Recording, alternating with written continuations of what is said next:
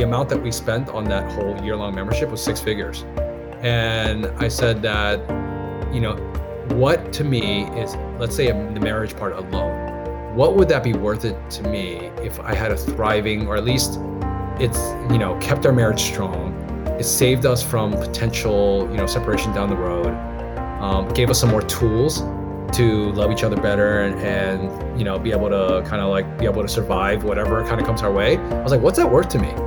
And I was like, I had some colleagues and friends who were going through some pretty difficult divorces, and I know how much those can be just alone.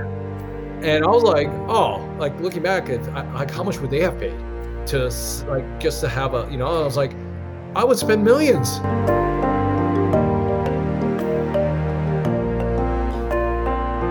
Hello and hola, friends. Welcome to the Medicine, Marriage, and Money podcast, the only podcast for dual physician couples who want to achieve marital interdependence and financial freedom together. In this podcast, you will learn how to show up as the best version of yourself so that you can love intentionally and build a stronger and more financially savvy relationship with your spouse. And I am your host, a physician mom, a doctor's wife, and a life coach, Dr. Kate Mangona. Welcome, bienvenidos. I am here with my husband, Dr. Victor Mangona, as we welcome our guest, Dr. Peter Kim, on today's episode of Medicine, Marriage, and Money.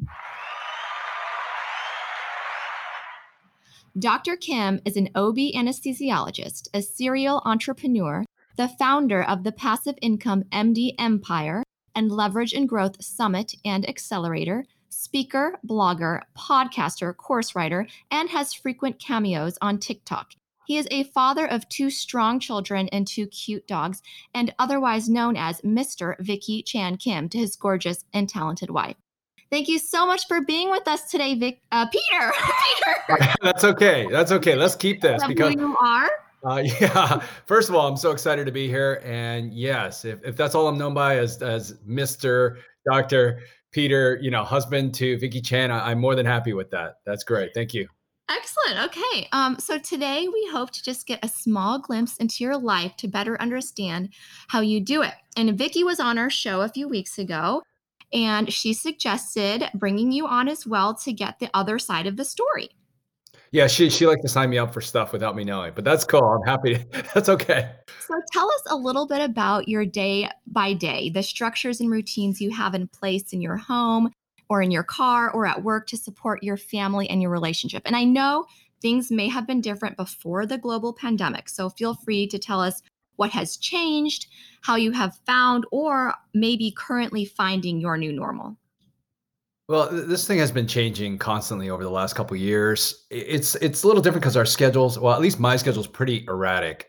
I do OB anesthesia most of the time. So I would say 95% of the time I'm doing OB anesthesia. So those are shifts all over the place. They're 12 hours, sometimes 24 hours. And it's inconsistent like on a day-to-day basis. Whereas my wife, she works consistently, I think it's 2 days a week. And I'm all over the place, but things have changed over the last year or so. I've really tried to cut back in terms of working, focus more on my businesses, find a more sustainable life, spend more time at home. And so I haven't worked too many nights. And so it's been pretty nice because we've tried to arrange our shifts in a way that at least one of us is home or around like on any given day of the week. Of course, with the pandemic and all that stuff, like we're all around all the time. And that's actually really good because we're at home. And so one of us is almost always around, right? Instead of having both of us kind of working at the same time. And so that's been difficult. Luckily, my family's very, very close by now. And so worst case scenario, we have them kind of as backup. But yeah, it's hard to say. It's unpredictable. So the only way we kind of manage this thing is by having a shared Google Calendar. Okay. And if it wasn't for that, there's just no way we'd be able to kind of handle things and know what, each other's schedules are. Let me think. Yeah, things have definitely changed with the pandemic, obviously, because, the kids are at home. So I try to, it was pretty good before because, when the kids were at school or my wife was at work, that's when I would try to do a lot of my businesses and kind of work on a lot of these ventures.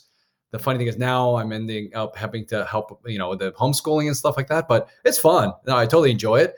But I think the one thing that Vicky and I have really worked hard to do, and it's still kind of like an ongoing process, is how do we make sure that each of us has the time to take care of the things we need to take care of in our businesses, in our ventures, and that sort of thing. And so it's still a work in progress.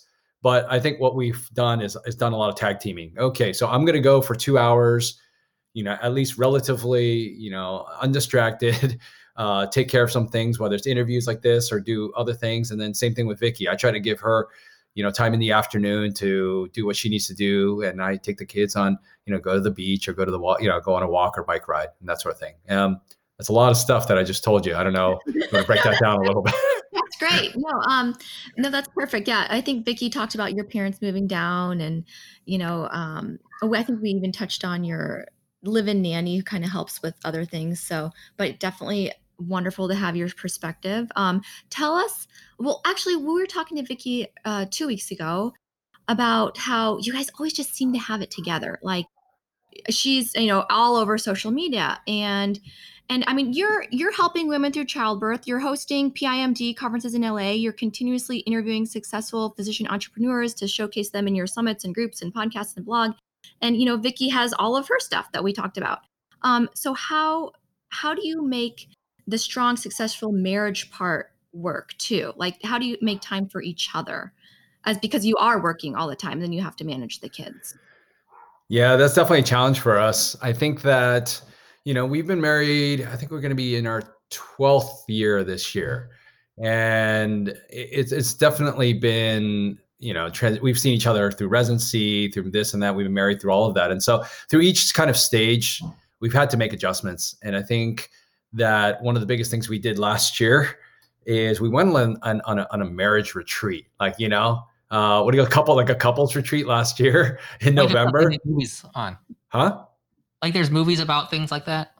Like couples retreat. It was kind of joke like that, but we kind of joked that it was couples retreat, and that's what it really was. And it gave us a chance because once you kind of get in the hustle and bustle of everything, you have kids and you're trying to juggle your physician life and all these things. Like you just don't really get the time to sit back and say, all right, like how can we actually optimize things? Like you just don't have the time because you're always kind of surviving and you're just kind of like reactive to stuff. And so that was a chance for us to take a step back, think about think about each other, think about our marriage. Like, what do we want our lives to look like together? And then how do we kind of make everything else kind of work around that? And so that was a big step for us. And one of the biggest things that we learned there, which again, we are still always working at, is you have to schedule time in for yourselves. Otherwise, you just become a victim to everything that's going on. And so if you don't schedule that time to be intentional, to spend time together, to talk about things, do these things, then it's so easy to just let that go. And we've tried that, especially throughout the pandemic, just because we had the time together and we just like, at the end of the day, you're just so tired and you're like, oh, because you've had the whole day trying to do all these things. But we started doing this thing and we've gone, in and out of it. But we started doing this thing was the moment we put the kids to bed, and we were pretty good about putting them to bed at like 8:00. That's what we do. We put them to bed at 8:00. We said for the next hour, 8 to 9 was our time. Like, it's definitely a temptation for both of us, right when we put the kids to bed, for us to go to our computers. Like, it is like to go to computers. I want to work on PIMD stuff or whatever. And she wants to work on social media stuff. Like it's such a natural, like we literally go to our computers right away and we just don't talk. I mean, because we're so focused on working, but we made it like, okay, 8 to 9 is our time to sit and do whatever. We went through this whole Another Marriage, like a video series. Mm-hmm. Yeah, she did mention it. Good. So that's what we were doing, and like every day, just to kind of at least have some time to go and we talk about it. And I think that our marriage, like when we have those things, the like built-in habits, that's really when we find that we're closer. And especially with everything that's going on, like we feel like, hey, at least we're like a unified kind of team. Right. And so, can you remind us what was that called again? That course you guys, was it ACE or Keller? Yeah, it was a course by Alison Armstrong. Alison Armstrong. Yeah, Alison Armstrong. And she did like an Understanding Men and Understanding Women series. And so it was really good. It's kind of like the whole men are from Mars and women are from Venus. I think that it not everyone's obviously exactly the same, but at the same time, the more you hear about her talking about things, and she's talked to thousands and thousands of people, you realize that your problems aren't that unique. Like, you think that like, oh my gosh, you and me, like we just don't get it, or these kind of things, and blah, blah, blah. But then you hear other people like, oh, this is kind of like normal. And then you start kind of taking it a little less personally, which is kind of big, because I think that's one of the big things. Like when somebody does something, this or that, like you just take it so personally, like, oh, they're just so like, they don't understand what I'm doing. Like they're just so like this. But then you realize kind of they're wired that way. And that's kind of a normal reaction for them. They're not trying to make me feel this way, or they're not trying to do these things. That's just the way they kind of are. And of course, it's nice to come together and learn, but you take it a little less personal. And I think that's like one of the biggest things that we've kind of learned to do, and something that we're always trying to work on is, let's just not take everything so deep, like personally, and just be like, hey, let's figure out how to kind of find that common ground, or kind of learn to accept and that's also part of it, accept the way the other person kind of reacts, and understand that it's still like, hey, they still love me, they still care about me. It's just, they just react this way because it's kind of normal for them. Right. Okay. I love that. And you mentioned it's a work in progress. I mean, you've been married for what, almost 12 years, you said? And how long were you together before that? Yeah, we were dating for almost 7 years, 6 years. I think it's like about 6 or 7 years. Half your life, basically. Yeah. When you think about it, we've been together that long. So it's been it's a long time. So let's go back to Can we just back a little bit? You get your kids to sleep at 8:00 every night. Oh yeah. This is like amazing. Are they sleeping, or do you just put them in their rooms and then close the door and walk away? I mean, they were really good about sleeping before. Now, of course, on the last. For our listeners, how old are your kiddos again? 6 and 4.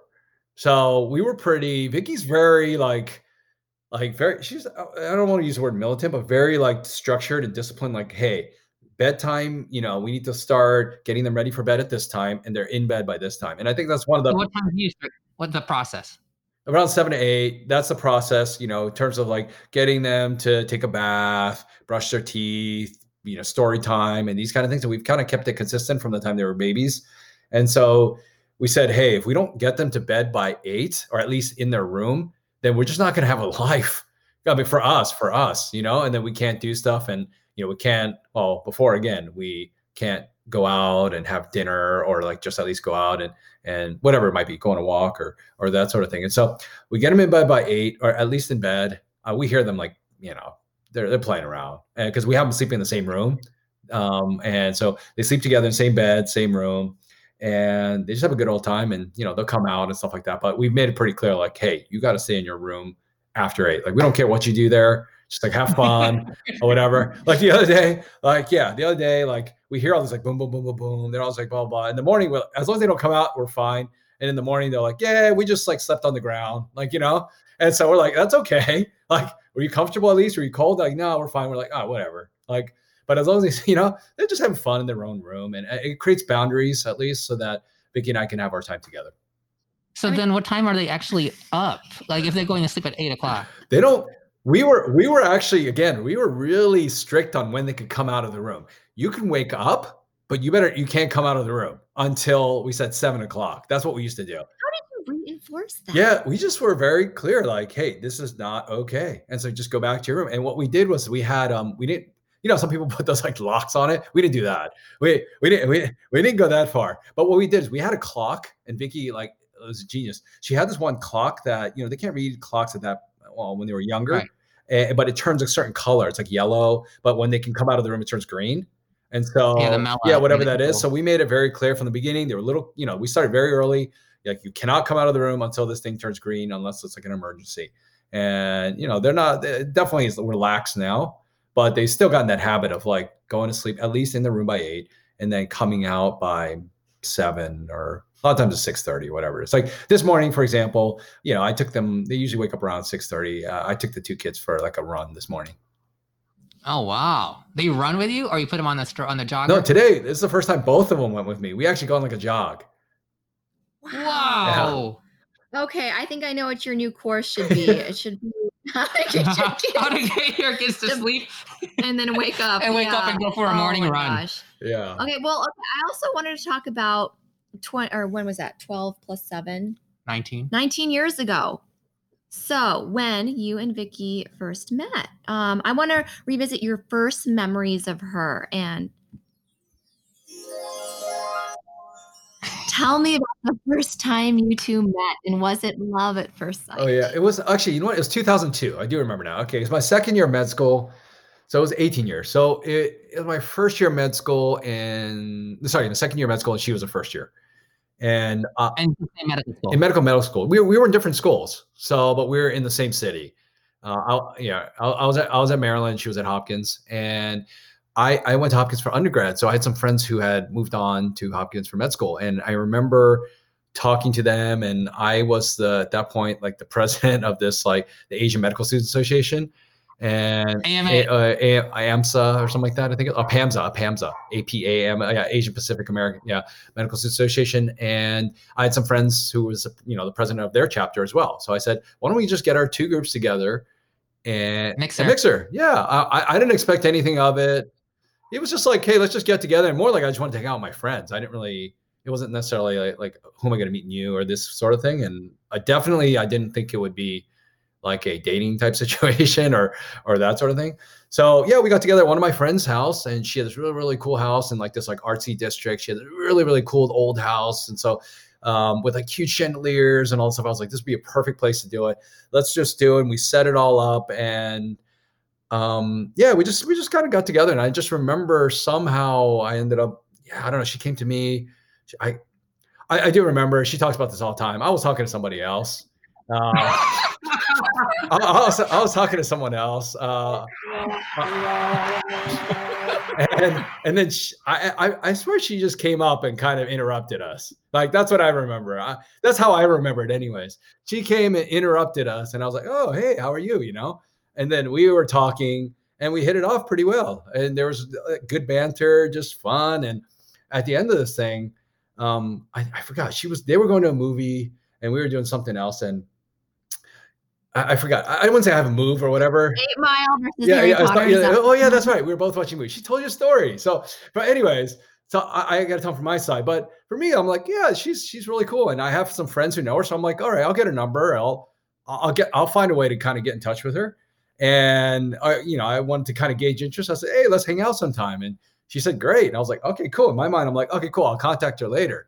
And then I do remember she was like, well. And this is like back in the day of like, what were people doing to contact people? Yeah. At the time of history. This is like we had AOL IM. Are we talking about? Definitely Instant Messenger was there.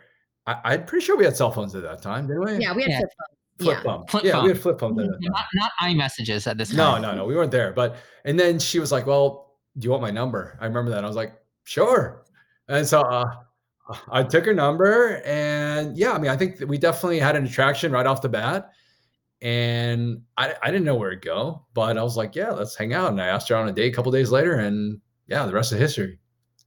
Awesome. Okay. So yeah, and then you kept dating, and how did you fall in love, or why did you fall in love with Vicky?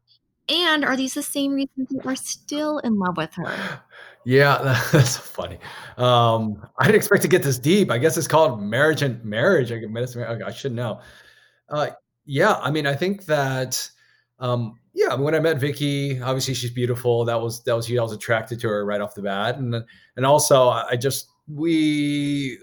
she could kind of give it back to me. You know what I mean? In terms of like, yeah, I was saying stuff, and she kind of could banter, and to me, that's a big deal. That somebody, she could handle what I was, talking, saying. I was like, whoa, she's got some spunk, and she's got some energy, and this is somebody like, is definitely a I don't know, a worthy opponent. I don't know what you want to call it, but no, exactly. And so I was like, she's great. And so we just had a lot of fun talking, and we just hit it off right off the bat. And so we had a great time. And I remember on our first date, yeah, I remember the first date. She probably tells you about this. Like I got my car towed on our first date. Yeah, she did. It was snowing. That's another thing. It was snowing. We go out to go to my car, and I'm like, it's been a great date. And I'm just like, I am good. I am so good. We had a great first date. We go out, and there's no car. And I'm like, what just happened here? And it's freezing cold. I think it's snowing. It's something like that. And I'm like, oh, I'm such an idiot. And then I found out I parked in a place where a car got towed. I was like, there's no way our car gets towed here. I saw a sign, but I was like, no way. This is like in downtown Baltimore? It's like the Inner Harbor? Or? No, yeah, it's a little area. I forgot exactly. It's a little off the Inner Harbor, but a little trendy little area with a nice little cool little bar lounge. And I remember like, oh man, I'm such an idiot. But she was so cool through the whole thing too. She was just like, oh, it's okay. I had to call one of my buddies who came, and he came in. He had a Yeah, this is before it's Uber. before it's This is before Uber, right. and I don't know how to call a taxi there. So one of my med school buddy comes in a Jeep, and he's got like just the hood on, but it's like freezing cold. And so I have to drop her off, and I drop her off, and I was like, oh man, I am such an idiot. But I was like, she was just really cool through it. And the funny thing is, that week I was so nervous. Like, I don't know why, but I had lost my wallet that week. Like, just that week, I couldn't find my wallet. So I remember I had to skip like a couple classes just to go get a new license so I could, Yeah, I've had the same yeah, I could situation too. drive her and that sort of thing. But I just thought she was just really cool and chill about the whole thing. And I just love that. And so that was a big thing for me. I was like, she knows how to handle pressure. She knows how to handle me. Like, this is me. That's the funny thing. At the end of the day, I looked at it. I was like, this is like the real me. I don't have to like act on. This is like, And then I know. yeah, this is me. And she was cool with it. And so from then on, honestly, we just kept seeing each other. You were being authentic, Peter. Yeah. I mean, I remember the second date. I think my second date is I was going to drop her off at the airport when she was going home for a Thanksgiving break or something like that. And I remember we at the restaurant, and then we're about to leave. And then like I think it was the waiter or something, like ran up to me. It was like, hey, you left your wallet. And I was like, oh, see, like, I'm like, she's like looking at me like, oh, and I'm like, yeah, again, this is me. So Yeah, pretty much just like me. I don't even carry a wallet anymore. I'm past work. Yeah, no, If I have a wallet, I'm just gonna Yeah. lose it. So I don't even bother. yeah. We talked about our wedding story last week. Oh, with Vicky. that's a whole separate situation. Separate situation. Okay. I'm gonna ask this one now. So going on from there, we fast forward like 6 years or so. Can you tell us the proposal story? post story. Well, first I should go back to that. Did she tell you about how much we had to go through in our relationship to actually end up together? Did she tell you about our No. families and things I like mean, that? it's like 5-6 No. years you're Oh together. no, she did not touch on any of that. I know about some of it because of your TikTok videos, but yes, please. Oh, she didn't talk explain. about any of that? Because I mean, No. Well, you're a year No. ahead of her, first of all, in medical school, She did- right? we So you're skipped gonna all that. finish yeah, first. I'm gonna finish first. But the big things were our families. We actually ran into a lot of man. Now I'm just letting everybody know about everything here. But we actually had a lot of conflict because of our families. Our families weren't necessarily they didn't give their approval necessarily for each of us actually to date each other. I think I hadn't dated a non-Korean woman in a while, and they wanted her. She's Chinese, and I'm Korean, and most people outside of that think like, oh, what's the big difference, right? Yeah, that sort of thing. It's all Asian, it's all the same thing, but yeah, but it's kind of like, yeah, I mean, there's certain European countries, so even though they're right next to each other, but small, I'm sure there's like, oh, you cannot. And then also there's certain cultural groups, and then there's religious groups and that sort of thing. And so within even groups and ethnic groups. So we actually, yeah, none of it seemed to match. I mean, I'm Korean, my family's Christian background, her family is Chinese and more of the Buddhist background. And so there were some issues, both, ethnically, culturally, religiously, all these type of things. And so for a long while, we actually had a difficulty kind of getting our parents to say, hey, this is okay. It didn't matter that we were both doctors, both accomplished, both these kind of things, that we got along, that these kind of, like, almost none of that mattered. The families just had a hard time with it. And so we dated for a long time, just kind of under that umbrella, or like under that kind of like cloud of like. Both of your parents were out of town, right? No, I lived right by my parents. So I mean, I went to school in Maryland. I'm from Maryland, and I didn't realize you were from there. Okay. so we had that situation pretty much up till, let's be honest, up to the point we actually got married. We had to deal with a lot of this stuff. Now, can I ask, sibling order wise, where do you each fall in your families? We're both the oldest. Right. That's like an extra added, especially in the Asian culture and that sort of thing. That's an extra added element of it. And so we had to date like that. But I mean, that kind of really kind of forced us to think about it. Like, is this something that we really want to do? Is this something that we should, that we want? And it's funny because, like, the more this, I don't know, now that I'm a parent, I kind of talk to other people. It's like, the more you kind of like have your kids like resist certain things. It's funny because they're probably going to go the opposite way. So that may have also helped us get closer. The fact that our parents like weren't necessarily for it, it forced us to like even closer together in a way. But once we actually got married, once we got through all that, honestly, both sides have just been the most like loving and inclusive. And it's been great since. It was just really working up to that point, getting to that point. And now that we have kids, oh, even better, right? Well, thanks for sharing that with us, Peter. It's interesting. So this was back in 2002 through 2000. How long were you in Maryland? Through 2008? Well, no, I was in Maryland until 2007. That's when we came to LA. We were both in Baltimore doing our, medical school, doing our, there are internships there, and then came over here for residency. Okay. I actually was living in a small town called next to Rising Sun, Maryland. This is up I-95. This is the last city before you cross into Pennsylvania. That was where my first job was out of college, 2003 to 2004. Wow. Nice. Yeah, I used to go to Baltimore. That was when we'd actually be able to escape out of our one red light town and go to like an Orioles game or something like that. Nice. So yeah, so I used to go down there and also to DC pretty frequently for that year when I was living out there. Okay, so now we fast forward to the proposal. So are you now engaged when you moved to California, or did that happen in California? No, the proposal happened in Baltimore before we left.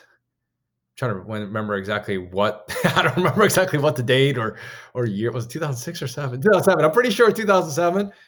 It was before we left Baltimore, and yeah, I mean, it was pretty much. I try to keep it pretty simple, but sentimental. So I found that the house where we first met. I remember just thinking like that's like that. It's just an amazing setting, and I think the show probably the Bachelor was big around that time, and so I'm like I'm gonna create a Bachelor like set in that house, bring her there by surprise, see if she obviously remembers that house where we first met, where it all happened. The funny thing is my friend was no longer living there at that time, so I'm like, how do I make this happen? And so I remember one day just I went and I just literally knocked. I just went and I knocked on the door. Nice. You're like door knocking. Yeah. They weren't there that day, so I think I had to go back another day.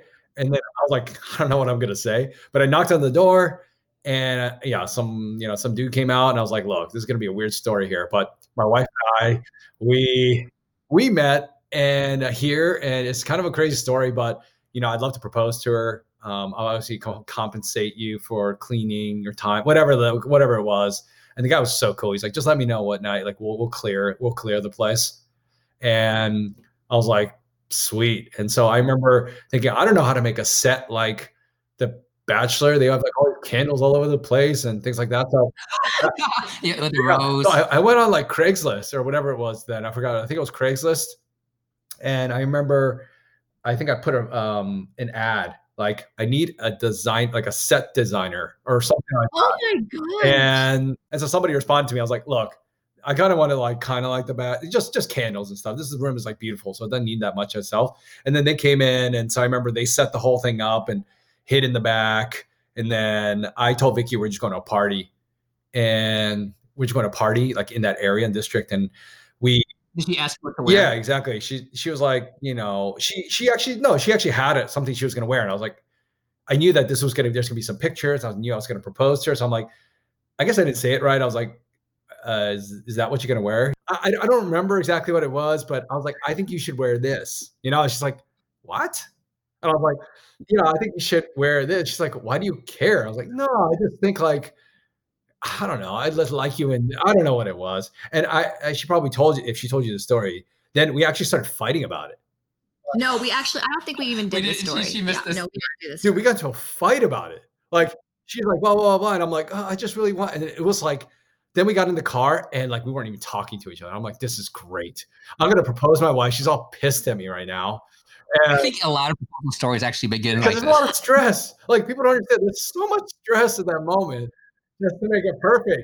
And anyway, so yes, so we drove and we started walking, and we were just like, she wasn't even like talking to me. We were upset. And then we got to the house, and there were some candles in front. She's like, oh, okay, what is this house? Do you remember this house? She's like, I don't remember if she actually remembered it or not, but I had to kind of tell her. And then she's like, wait, what's going on? And then I brought her in, and it was like, it was like candle. I was like, just come over here. And then I just proposed to her. And then we had, I had a lot of friends. All our friends were waiting for us. Like at the house? No, at a lounge that we could right like one block over. And so we proposed and I told her, let's go there. And then we had this and we had a big party with a lot of her friends and my friends. So that was fun. Wow. I was like, she's got to say yes. I'm like, because all your friends are waiting. They're like waiting for like a message to be like, yeah, exactly. They're all waiting for us. She's all pissed. I was like, there's a chance that this is gonna like not turn out very well here. And there's a lot of risk here. And so it all worked out though. And yeah, it went great. And we have some pictures of that. So you're both going to leave the state at this time? Like, were you like under the gun? You had already matched to go to California.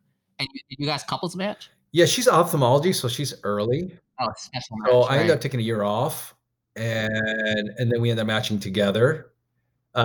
So you already knew you were both going there, but you weren't engaged when you went through that whole process. We weren't necessarily engaged, although we kind of told people we were engaged. I mean, we were, well, she was going to say yes. We were committed because the problem is, yes, like you have to go through it, and we're not couples matching because she's ophthalmology, she's early, and we're later. So we had to let people know we're serious and this or that. And so it ended up we matched in California. So we knew we were going. There was somebody at that party where you originally met. Ni Chang. Was it? And we just talked to Sunny about her. Yeah. Right. Yeah. Yes. Yeah, that was her house.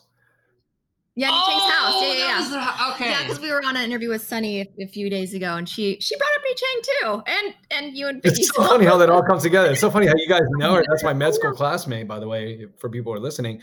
And that was actually her house where this happened.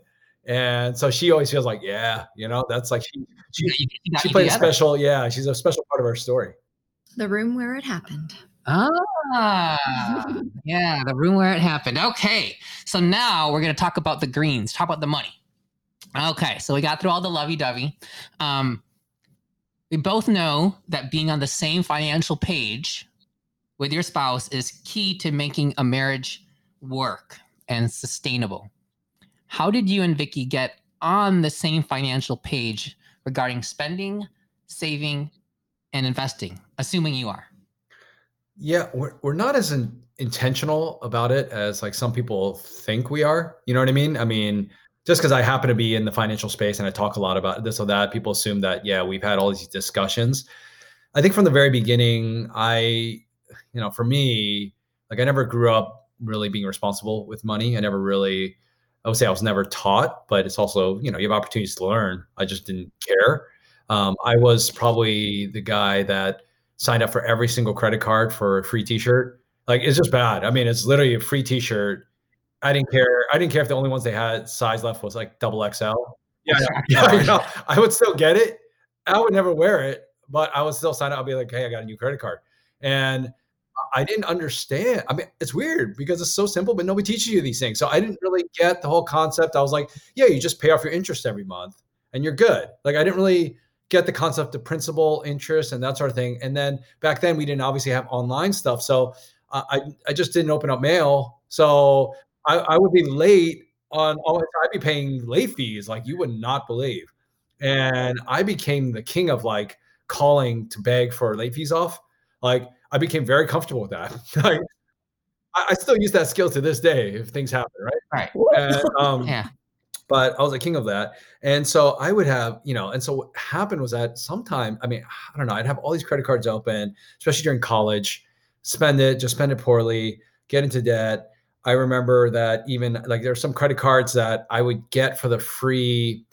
You ever go to like Express back then, like a store or whatever? Well, I would get that. And then I'd like, sometimes like the bill would come and then I'd forget that I even had that credit card and pay. I remember like I had like 2 credit cards that actually closed down because of non-payment. And this is how bad I was. So I was in college and my credit score was like horrendous.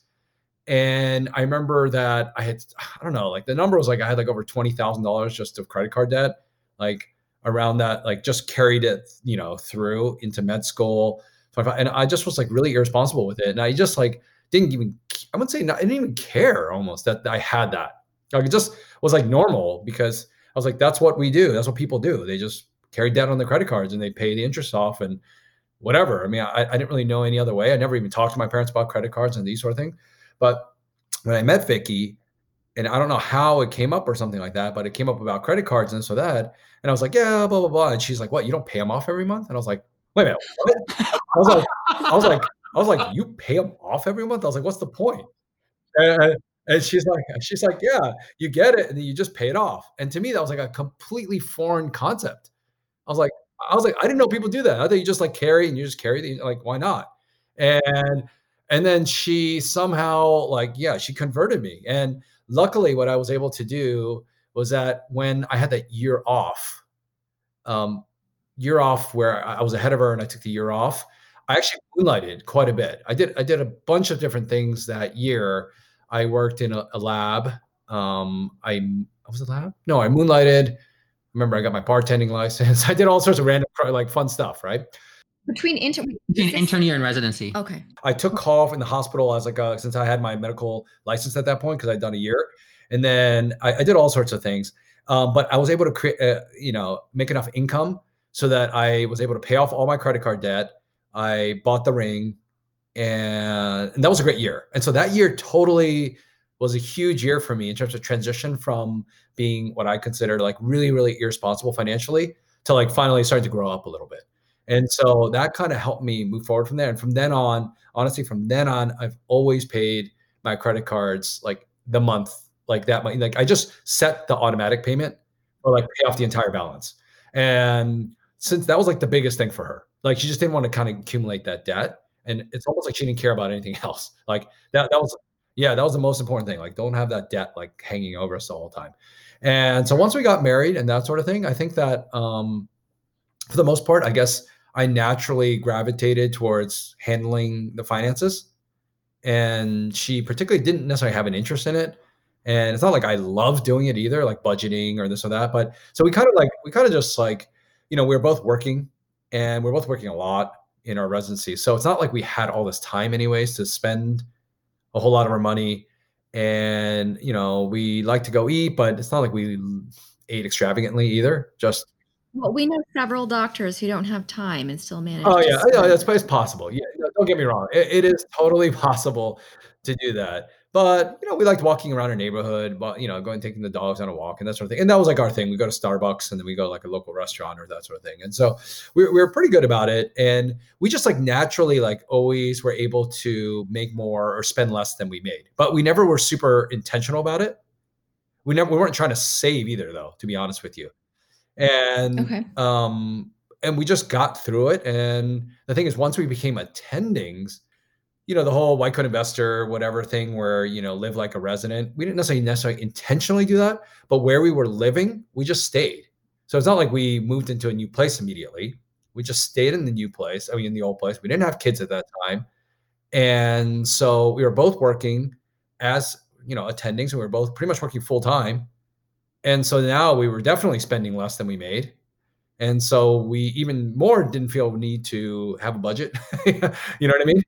But honestly, our lifestyle didn't change that much. We went on a few vacations, but we didn't go crazy and that sort of thing. I kept my old car and she kept her car and we just were fine with that. And so nothing really changed until that situation where I started talking about where passive income and kind of like the formation, kind of like where it all started is when, I was working and then I just became a partner at work. And that was like about 2 years into my practice. And I'm like, okay, my income is going to jump again.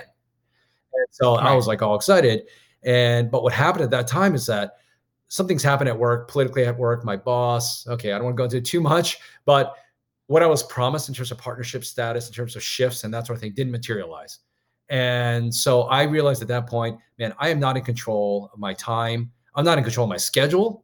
Like what was promised, like life is different, like you think like you're set and you're good. I became an attending, everything's going to be good. I'm like, whoa, somebody's in control of my time. Somebody's in control of my income. Somebody's in control of my life.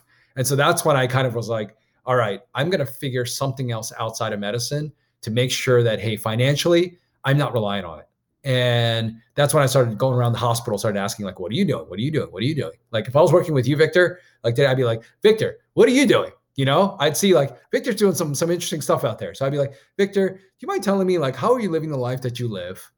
And what are the things you do? So it felt weird, but as an anesthesiologist, you're in like a bunch of different rooms. I'm working with GI folks, ENT surgeons, plastic surgeons, and whatever. And you could tell who the happy ones are and who seem to have the good life. So I just started asking people, and it just turns out the majority of them were investing in real estate. And so that's where I started diving in. That's kind of where all of that whole thing started. And at that point, like as a baseline, to be honest with you, financially, we were okay. We were making good incomes. We weren't spending a lot. But in terms of like a retirement plan, we had very little to no retirement plan. I mean, we were just whatever my financial advisor was telling me, invest your 50,000 a year in your 401k. That's all we were doing. And we weren't budgeting, and we were just, we're just trying to just have a good life. That's all it was. All right. And how many years ago was that you came up and became partner? 2013. So about 7 years ago. So that was 7 years ago now. Now, regarding, I mean, the shifts were not as what you expected, but did the compensation come in what you expected it to be when you became partner? Yeah, so there was some more compensation, but I had expected more in terms of more allocation of shifts. So yes, it was better. Or more like getting more. What I was getting paid per shift was the same, but again, the type of shifts, like in terms of day, night versus and the number of shifts were different. And so it wasn't quite where I expected it to be. The funny thing is I had no idea, even with the type of income, I didn't really even have a plan for what to do with the money. So I didn't read, these blogs. There was no blogs. Maybe there was a blog at that time. Maybe White Coat was around then or whatever, but I wasn't reading anything financially. Yeah, I wasn't interested in all that stuff at all. I'll be honest with you. I was not interested in any of this finance stuff. I mean, to this day, I still hate like when you get those letter bills, like in the like I just like that is like I just can't open those things. Like I just don't enjoy that aspect. I don't enjoy budgeting. And to me, I would tell my wife, I was like, I will never, ever, ever have a tight budget. Like that's just not where I want to be. That's not the kind of life I want to live.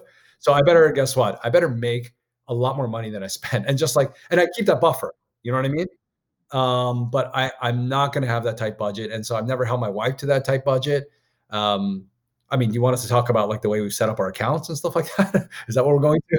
So yeah, sure. Like, do you, I guess, have a joint account for everything, or do you guys do discretionary accounts? Like we transitioned last year to all of our paychecks just going directly to our brokerage account, so it doesn't even go to our checking, and then we just transfer money in, PRN. I mean, we touched on this with Vicky a little bit because she likes bags, right? And she doesn't. Oh, interesting. Yeah, she. Okay. We've gone back and forth on how we set that thing up because I definitely wanted a thing where we both had funds that we spent without guilt. You know what I mean? 'Cause we're both working, and I don't want to know exactly what she spends it on, or do I really want to? I really care. I mean, that's not the type of life or marriage that I want to have either. And so in the beginning, what we were doing was that we had like a central account, and then that everything came into, and all the bills were paid out of that, all the expenses were paid out of that, everything from retirement accounts would go to that from that. And then we each had our own separate checking accounts as well, that every month X amount would go to that checking account as well. So then however you want to spend that is however you want to spend it. And that's the way we were doing. Like if she wants to spend all that money on handbags for Oh, you. yeah, if she wants to spend it on me, that's fine too. But it didn't necessarily materialize. Yeah. And that way we could spend without, nobody really caring and doing it. And so that's the way we had it going. To be honest, right now, I don't really transfer. I just spend out of the main account probably. And she still has her own account. But she has her paycheck pretty much. I know. Is that going to ours and going to hers? I mean, either way, she has enough in there to spend how she wants. That's what matters. And honestly, like I don't worry about it. She's really good about it, and she's smart about it. And that's the one thing is that I've learned over time is that she's responsible about it, and she's one of those people that will find good deals. She'll go and hunt for good deals, and she sells stuff and trades and barters, and like she's really savvy about it. Like finding bags at a good price. She's okay with finding them. Some of them happen to be used maybe, or that sort of thing, but then she sells her other ones at like gains. Yeah, appreciated values too. So I'm like, it's kind of like a mini business. And so it's like, go for it, and she enjoys it. And so, and she actually, obviously she uses it for her TikTok and that sort of thing. So I'm like, it's like kind of a business expense. I think it should be at the end of the day. So, well, yeah, I mean, it makes her. I mean, she's got a good following online, and that makes money, right? So, ultimately, those things do sell. So, like when you go Tony Robbins trips and things like that, which are obviously a significant dollar figure, how do those things work? Do you that just comes out of your business? Because those are some big costs that I haven't quite got my mind around yet. Yeah, so some of the things that I've really focused on in the last year and a half is kind of like stuff around self-development, but also personal development and marriage development. I guess that's where all these things are coming in. And one of the, I've hired a coach in the past to help with all aspects of my life, whether it's business, relationships, and that sort of thing.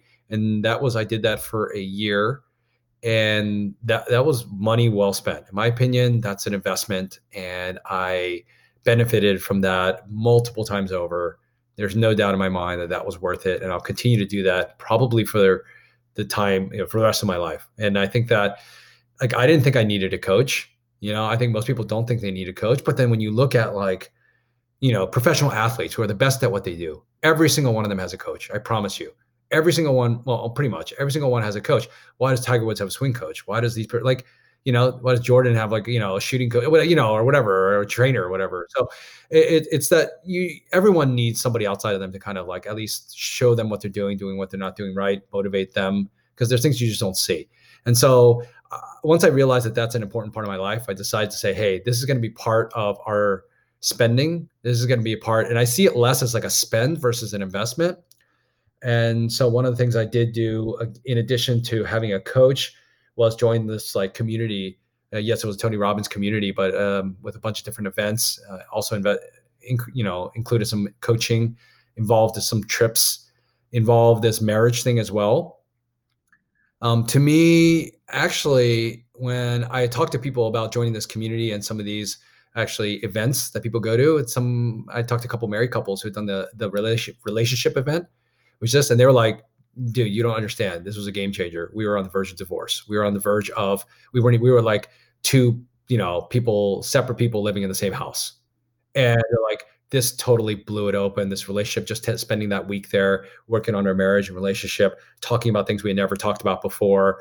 And, like, nobody teaches you these things, and, like, the power of it. And they're like, now we have, like, a thriving marriage relationship. And I was like, I want that. It's not that a relationship was bad, but it was just kind of like, it just evolves into what it is. And so I told myself, I go, look, yes, the amount that we spent on that whole year-long membership was 6 figures.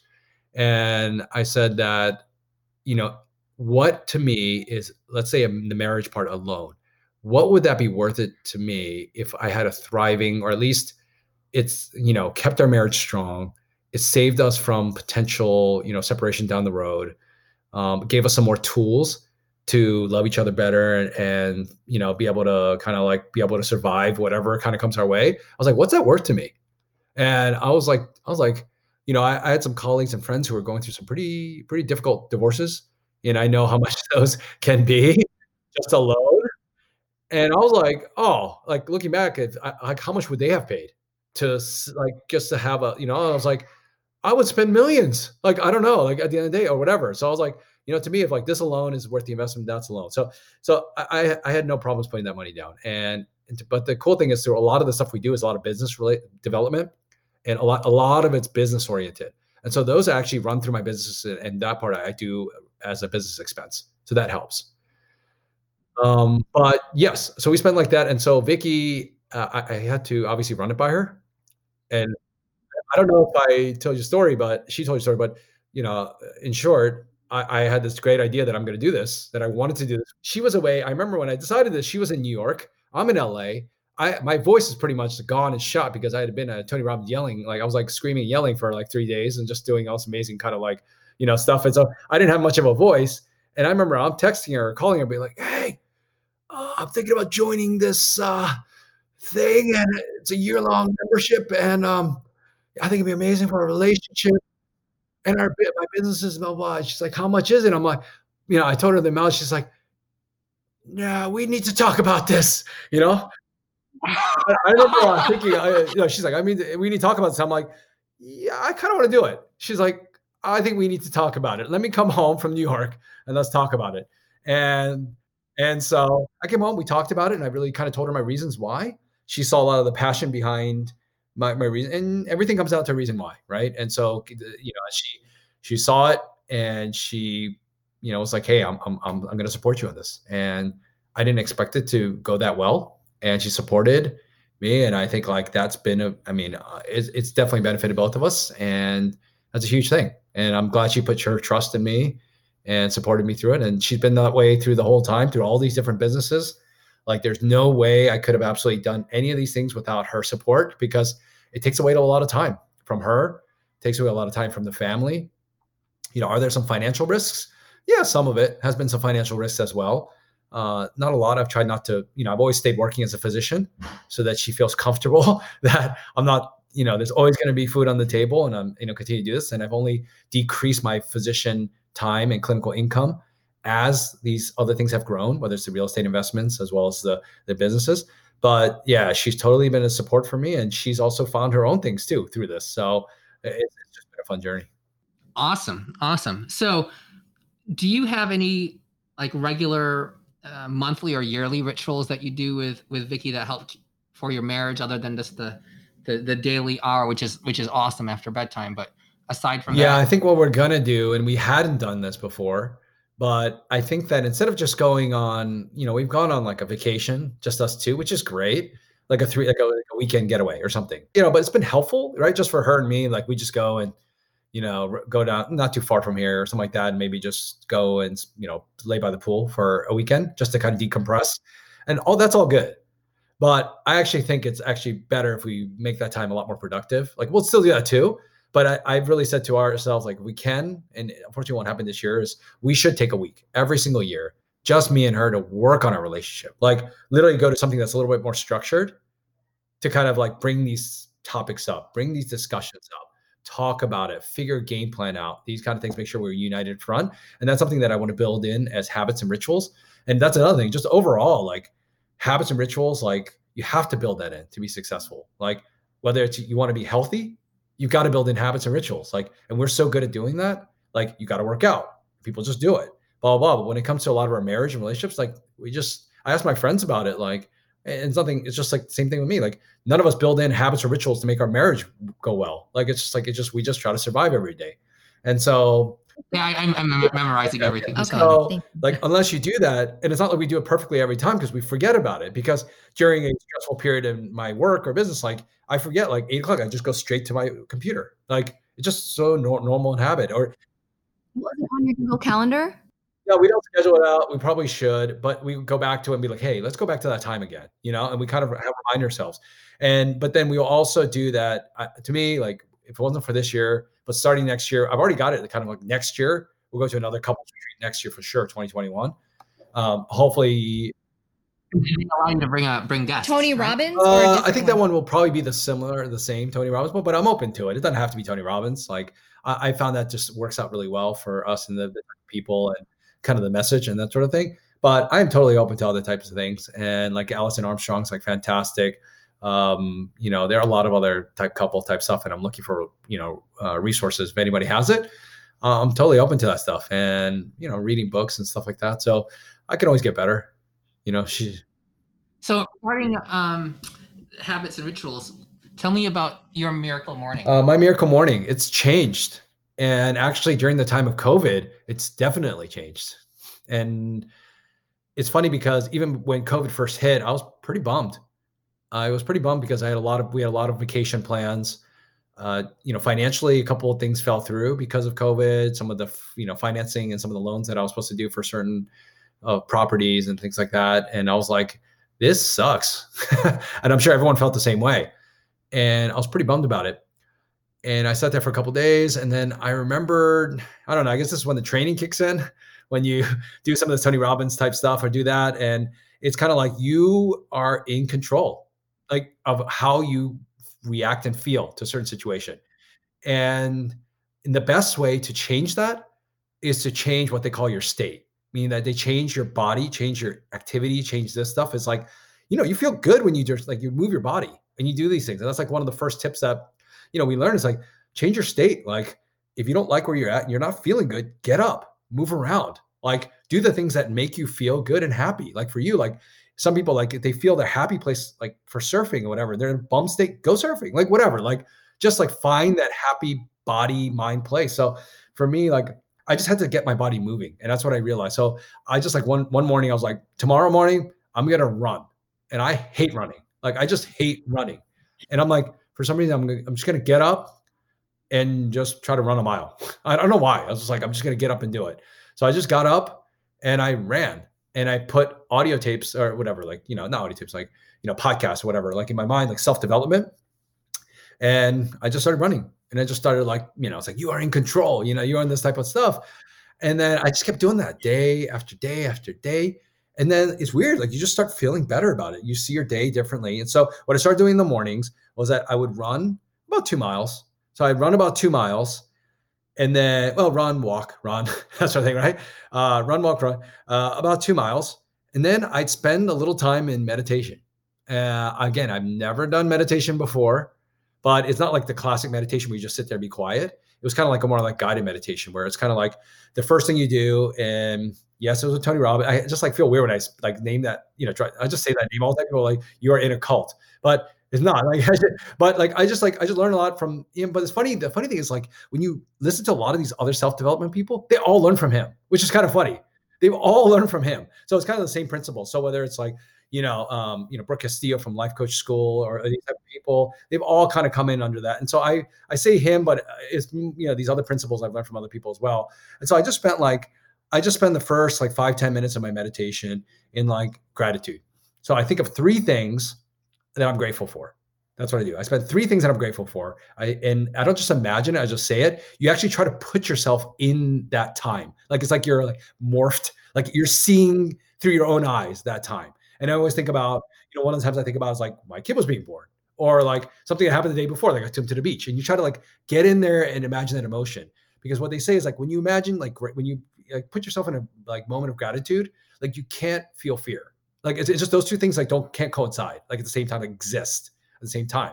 Like anxiety like goes away when you're like in gratitude. So I know we're running out of time, but so I do that. I spend some time in gratitude. Then I spend some time just kind of like in quiet breathing. And then I think about 3 things that I want to get done. Like doesn't have to be that day, but just like, what I want to accomplish. And I just put myself in that state where I feel like I've accomplished those things mentally, physically, and I feel great about it. And how do I feel? And I put myself in that position. And then I go start my day. And then I feel like, boom, I'm ready to go. I'm in control. And that's how I spend my morning. And that's like totally shifted things, especially during COVID.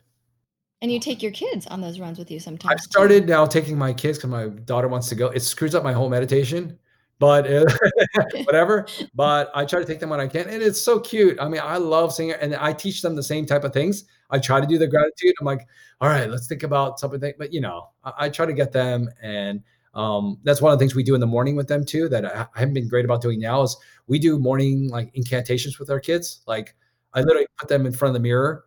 And like, this is what we used to do right before we used to go to school when we were brushing our teeth. They brush their teeth. I have them look at the mirror and I have them say like, I'm brave. I'm beautiful. Like, I am respectful. I can do anything I put my mind to. And I've had these kids doing every single day. When I fall down, I get back up and I tell them they have to say their name and, get them powerful, because these things get ingrained in their mind. And now even today, like when my kid falls, you just say, my kid falls, I just wait, they get back up and they go, when I fall down, I get back up. That's what they say. So it's like it's funny how it kind of gets wired in them at an early age. And so like all these type of morning rituals, like I'm just trying to get better at it and do these things. And so that's been a big part of our life. Yeah, I love it. That's pretty awesome. Do your kids talk about going to Tony Robbins too? No, they have no idea what that is. They've seen him on the screen because there was like a virtual event recently. They see him on the screen and then they see another one of his partners, and they call it like your Zoom, like your class, because they're used to Zoom classrooms now. Like, oh, you got to do your Zoom classroom on that? I'm like, yeah, no, but yeah. So Was the virtual event as good as the in-person it was events, different, or? not quite the same, but it was still very powerful. Okay. But it's a lot harder when you're like, I think that's another thing. I think immersion is key. When you do anything, like you got to immerse yourself to really get the benefits of it. Just like when you learn a language, like, yeah, you can go to class every once in a while, but if you get dropped, in wherever that might be, Spain, Italy, and you get dropped in there for a couple of months, you're going to come out much different in terms of your learning and that sort of thing. And so going to these events, is one thing, like couples retreats versus like, oh, we'll just take a session here every month. Like there's a very big difference going for 7 days and just like, getting it done. But it's hard to do that when you're doing it virtually at home and your kids are climbing all over you. But, All right. So, takeaway points. Any last final important things you think you want the audience to hear? We've gotten like so much gold out of this hour. I didn't come on here thinking I'm the expert in this. So like to give people advice, I'm just letting people know what we do. I think that, yes, it's constant work in progress. And I think one of the biggest things for us in terms of our marriage and that sort of thing is, yes, spending time to realize and try to understand that the person, what they're doing most of the times, it's normal. We're all trying to do the best that we can with what we have. We are like, it's not like when I do something wrong, she does like, I'm not trying to hurt. Like none of us are trying to do that. We're all trying to do the best that we can, that we know, like in our minds. And sometimes it doesn't mesh, but if we can start to kind of figure out, hey, that's like, them, it doesn't mean that, it's them trying their best. And ultimately, if we can learn to understand each other better, then we'll do well. So that's my biggest thing that we are constantly working on a daily basis. Yay! Well, thank you so much, Peter. We loved it. People are going to love this. All right. Well, thanks for having me, guys. I really appreciate it. This was fun. Take-home points from Dr. Peter Kim. Number 1. Be with someone who can handle the real you. And in return, accept your spouse for the real them. We are all trying to do the best we can with what we have. So be understanding. Number 2, your problems are not that unique. Think you have a unique or different problem? Just ask your friends, ask your family, ask people who you don't even know, ask more people. If you haven't found somebody with your same problems, you're not asking enough people. Number 3, build up habits and rituals for a successful marriage the same way you would build up habits and rituals for a healthy you. What do you do when you want to get fit, eat healthier, become a physician? You build up habits to study hard, sleep, go to the gym, right? So if you're doing all that to make yourself healthier, more intelligent, be the person, the physician you want to show up as, why not do that for your marriage? Interesting, right? Number 4, spend time daily in gratitude. And I mean, visualize yourself in that moment. Don't just say the word or think about the memory as a faraway detail. Actually imagine yourself in that place where you feel and know gratitude. Because when you do that, it's really hard to be sad or have another feeling besides what you're feeling gratitude for. Number 5, immersion is key. If you have a goal, if you want to achieve something, whether that be for your career, for your marriage, for your bank account, or your confidence, immerse yourself in that material with like-minded people. Listen to podcasts, read books, read articles, go to the country, go to the place where those people are hanging out. We may not be doing it in person, actually, in the times some places are still dealing with COVID right now, but immerse yourself somehow virtually. Your life, your goals, your marriage, your money, everything. It's just a work in progress.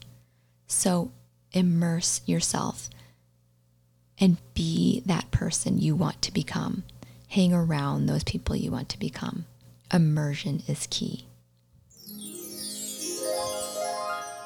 Thank you so much, friends, for spending another hour of your time with us here on Medicine, Marriage, and Money with Dr. Peter Kim and his valuable insights that he shared with us. I hope that you walk away asking yourself, what type of marriage do I want?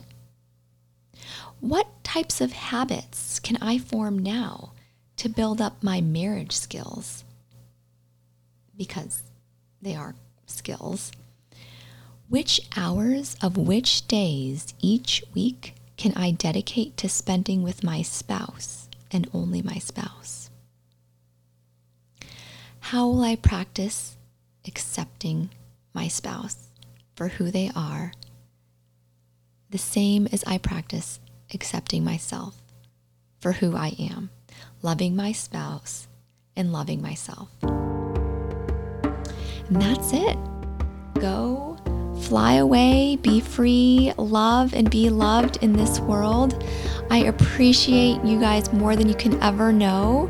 Please subscribe if you haven't already subscribed. Share this with a friend if you think that they could just take one thing away from this interview with Dr. Peter Kim or any of these episodes you've listened to.